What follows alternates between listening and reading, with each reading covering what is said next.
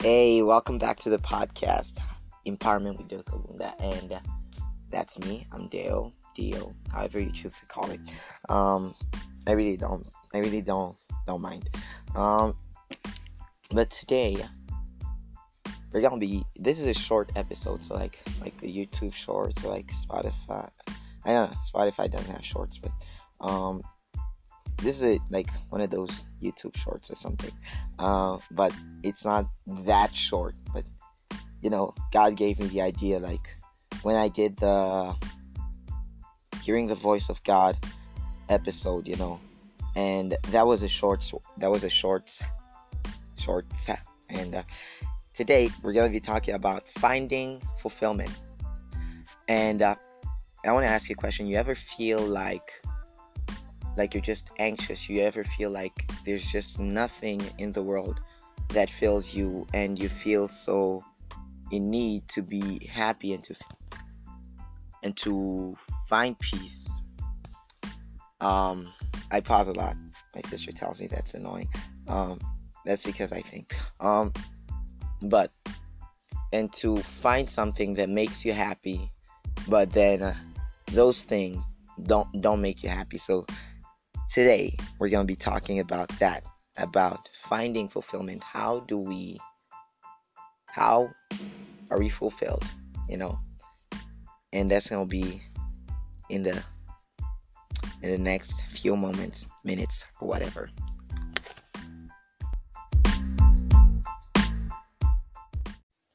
So we're gonna be discussing the secrets of life, the secrets of life, right? So our opening passage is in John chapter 4, and we're opening from there as Jesus comes to Samaria. He needed, in chapter 4, verse 4, he says that, but he needed to go through Samaria. So he came to a city of Samaria, which is called Sychar, near the plot of ground that Jacob gave to his son Joseph. Now Jacob's well was there. Jesus, therefore, being wearied from his journey, sat thus by the well. It was about the 6th hour. A woman of Samaria came to draw water. Jesus said to her, "Give me a drink." Now, Jesus always does what he does for a reason. So I don't know why he said, "Give me a drink," but that's not the point of today's episode. Maybe we'll find out in the future. But so, verse 8 says, oh, for his disciples had gone away into the city to buy food. So they're giving us a reason in verse 8, because his disciples had gone into the city to buy food, and he was thirsty, he was hungry. So the thirst. So I guess he's addressing natural hunger and natural thirsting, as well as spiritual thirst and spiritual hunger. Okay. Then the woman of Samaria said to him, "How is it that you, being a Jew, ask a drink from me, a Samaritan woman? For Jews have no dealings with Samaritans." Jesus answered and said to her, "If you knew the gift of God, and who it is who says to you, 'Give me a drink,' you would have asked him, and he would have given you living water." And the woman said to him, "Sir, you have nothing to draw with, and the well is deep. Where do you get the living water?" So that this woman, she's thinking, where are you getting that water that you call living? I mean, after all, you're calling it living, so it must be good. So let's go on. "Are you greater than our father Jacob, who gave us the well and drank from it himself, as well as his sons and his livestock?" Jesus answered and said to her, now this is where I'm going to center this episode on, and said to her, "Whoever drinks of this water will thirst again." And listen to what he says next. "But whoever drinks of the water I shall give him will never thirst. But the water that I shall give him will become in him a fountain of water springing up into everlasting life." And we're going to end at verse 15, where the woman says to him, "Sir, give me this water, that I may not thirst, nor come here to draw." So like this woman is thinking, who is this guy? He says that he's got living waters, and where does he get it? I mean, so she's thinking, who is he? Is he a prophet? You know, because we see in the, is he a prophet? Is he like whatever? But because in one of the next few verses, she says that, sir, I perceive that actually in verse 19 she says that, sir, I perceive that you're a prophet. So she's like thinking, who are you? And what are you all about? So let's go back to verse 13 where Jesus says that whoever drinks of this water will thirst again. So you ever try to feel a need in your soul, and a thirst in your soul? Because clearly we all have a thirst in our soul. And so there is a void in our soul. And I'd like to call that a Christ shaped void. And that void needs to be filled.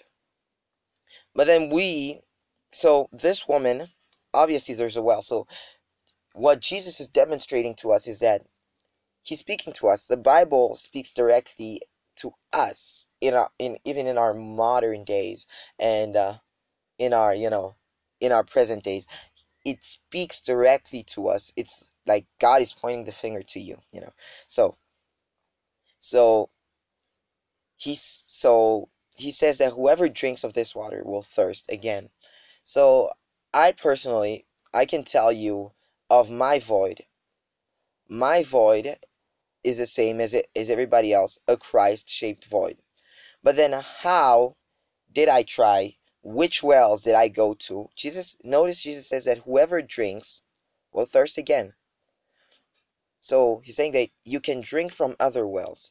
So those other wells represent other places from which you try to find fulfillment, and other things which you make your idols, which you go to before you ever go to Jesus, trying to find fulfillment.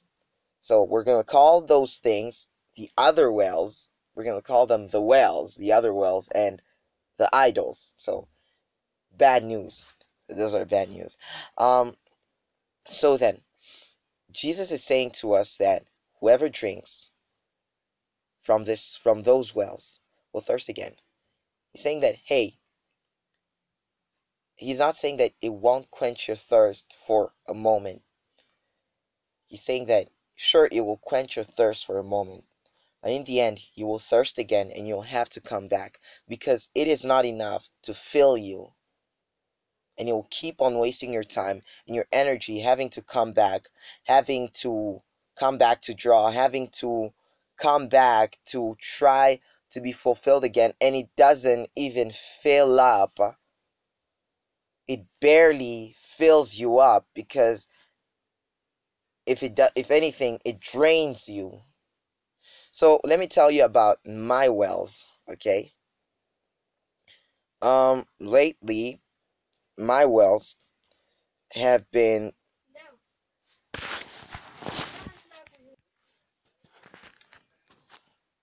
sorry about that. Um, yeah, so like this is like with the bloopers and everything, with mistakes and all, right? So because my laptop, a few days ago, my sister, another one, my younger sister Shakina, she poured tea. She spilled tea over it. She spilled tea over it, and now I don't know if it's gonna get well or not, because my mom hasn't gone to get it checked, so mistakes and all, right. So this is gonna be fun. So let me tell you about my wells. Um, my unfulfilling wells. Lately, it's been uh, it's been social media. I mean Instagram and YouTube. So trying to find just scrolling through feeds and scrolling and scrolling and scrolling, like, yeah, that was kind of good, and getting and seeing pictures like, whoa, that was good, and videos of encouragement and snippets of that, and like, whoa, that was kind of good. I'm not saying that it does not fill. I'm just saying that it doesn't truly fill, and you will thirst again. And so there, now you know about my wells. There have been other wells. There have been times when now let's change the name wells into idol. So there have been other times when I've made people my idol. Where I put them before God, where I put them a Lord, like, first above everything else, and everything else that I did, that I put people first, and so those are like my idols, and that's not cool. That's not cool. So we found out part of the secret to life, which is the water that Jesus gives us. Now, can we go over to Philippians chapter 4? We're going to start. What a coincidence. It's chapter 4 as well. So, Philippians chapter 4, which in Philippians chapter 4, I'm still navigating. Okay, here we are. Let's start in verse 4. So I'm going to read. This is what it says. Rejoice in the Lord always. The only read with more energy. Okay. Rejoice in the Lord always. I will say again, rejoice. Let your gentleness be known to all men. The Lord is at hand. Be anxious for nothing, but in everything by prayer and supplication with thanksgiving, let your requests be made known to God, and the peace of God which surpasses all understanding will guard your hearts and minds through Christ Jesus. Finally, brethren, whatever things are true, whatever things are noble, whatever things are just, whatever things are pure, whatever things are lovely, whatever things are of good report, if there is any virtue and if there is anything praiseworthy, meditate on these things. The things which you learned and received and heard and saw in me, these do, and the Lord God will be with you. But I rejoice in the Lord greatly that now at last your care for me has flourished again, though you surely did care, but you lacked opportunity. Now I speak in regard to need, for I have learned, in whatever state I am, to be content. I know how to be abased, and I know how to abound. Everywhere and in all things, and I have learned both to be full and to be hungry, both to abound and to suffer. I can do all things through Christ who strengthens me. It just like to take verse 13 where he says, I can do all things through Christ who strengthens me. You could put that in other words and say that I can do all things through Christ who fills me, who fulfills me. I am content in Christ. I think about Christ and the things which are from above. Colossians chapter 3, I think, verse 1. About the things which are from above. And Christ is my center. Christ is my number one. So let us learn to make Christ our number one. Let us learn to make Christ the one and only, to put all things aside for the sake of Christ and to think about Christ, to go to him first, to pray to him first, to put this book, the Bible, and praying first and talking to God and consulting God. When we make God first in everything, I tell you that you're going to be content. I'm not telling you that you're not going to go through mountains or situations or storms. I'm just telling you that through it all, if Christ is first and you have your eyes fixed on him, you're going to be content. You're going to be filled. That void in your soul, only Christ can fill it.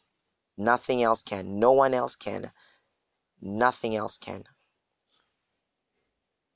God bless you. Bye.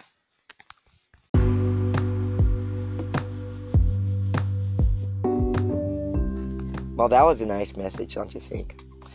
Yeah, that was by the Holy Spirit. I love it. I love it. I too am learning. I'm learning every day. Not that everything that I say here, it's the Spirit who speaks.